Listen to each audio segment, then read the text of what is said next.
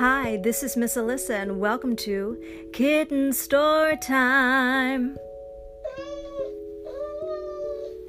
Tonight we will be reading Two Hearts as One, the continuation of Snow White. Snow White kissed her husband, the prince. "I'll be back soon," she said. "I will miss you," said the prince as he waved goodbye. Snow White sang happily as she headed into the woods. Soon she and the prince would celebrate their first wedding anniversary. Snow White could hardly believe it.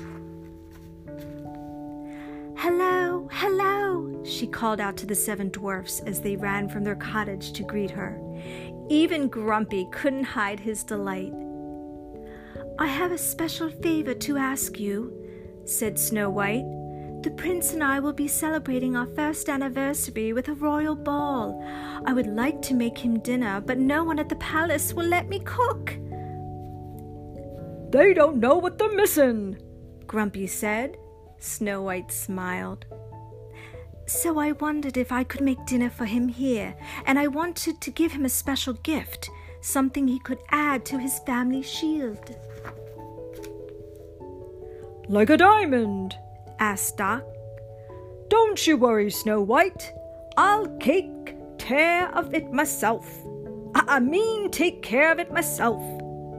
"Oh, thank you," she said. "We'll meet here tomorrow evening." After Snow White left, Grumpy turned to Doc.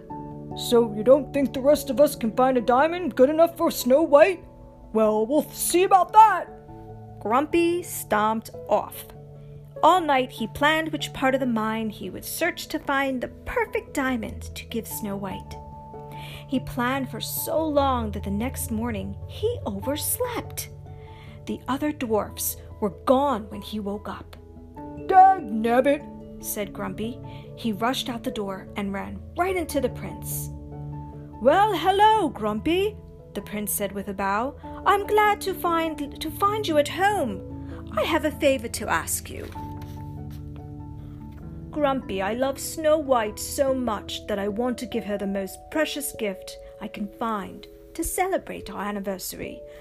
I am having a crown made for her, and I would like to find the most beautiful diamond I can set in the center of it." Grumpy puffed up his chest. "I'll find the most beautiful, most sparkling, most dazzling diamond in the whole mine."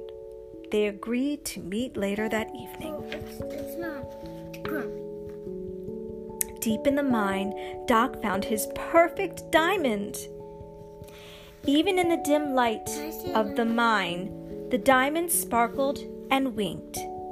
He hurried off to find the other dwarfs and a pickaxe to dig out the precious gem. Grumpy also rushed into the deepest part of the mine.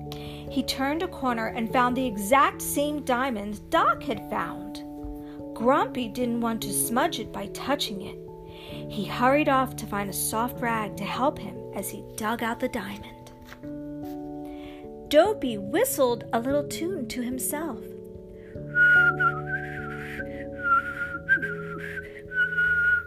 He too had wandered the mine alone, looking for the perfect diamond for Snow White. And there it was, the same diamond Doc and Grumpy had chosen. Carefully, he dislodged the diamond and his pickaxe, and then he began to chisel away at it. What? Chisel means to chop, and little tiny chops. Doc, Grumpy, and the other dwarfs hurried back to the perfect diamond.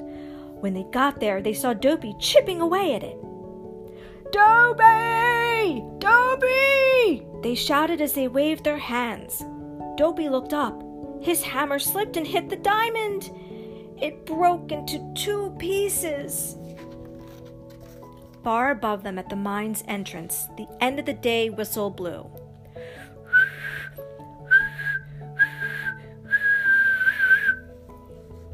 "It can't be that late already," said Doc. "What will we do? Snow White will be waiting for us when we get home." "So will the prince," said Grumpy. Doc sighed. "We'll just have to explain." Grumpy and Doc put their separate halves of the diamond in 2 different bags. Dopey found some flowering vines to tie the bags shut. At the dwarf's cottage, Snow White had just set the table for 2. The prince brought flowers and kissed her on the cheek. Then they sat down for supper. The prince enjoyed every bite. Still, the prince wondered what was keeping the 7 dwarfs. The prince couldn't wait to give Snow White her diamond. Snow White and the prince were just finishing their pie when the dwarfs returned. Snow White smiled at Doc.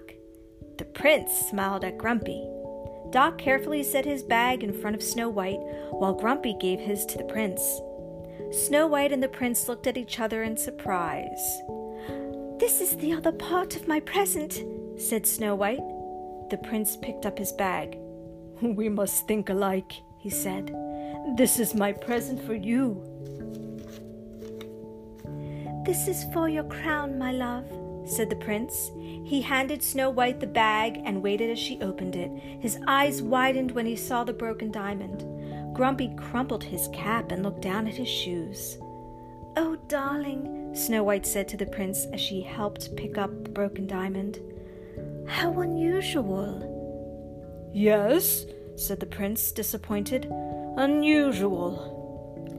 "And I have something for your shield." Snow White beamed as she handed the prince her bag. The prince carefully let the diamond drop into his hand. Then he squeezed Snow White's hand. "It's beautiful, my dear, because it is from you," he said.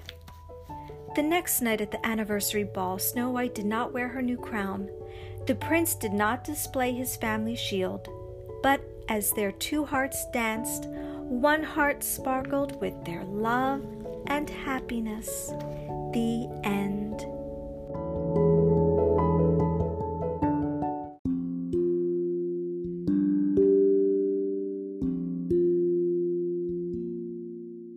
Hi, boys and girls. This is Miss Alyssa. Someone played a mean joke on me, and now I can't get to my Facebook page at Kitten Storytime. If you need to make requests, and I hope you do, please email me or ask your mom or dad or whoever takes care of you to email your request to kstrequest@gmail.com. That's kstrequest@gmail.com. Please give me your name, where you live, your age, and what you want to be in the story. I hope to hear from you soon. Bye!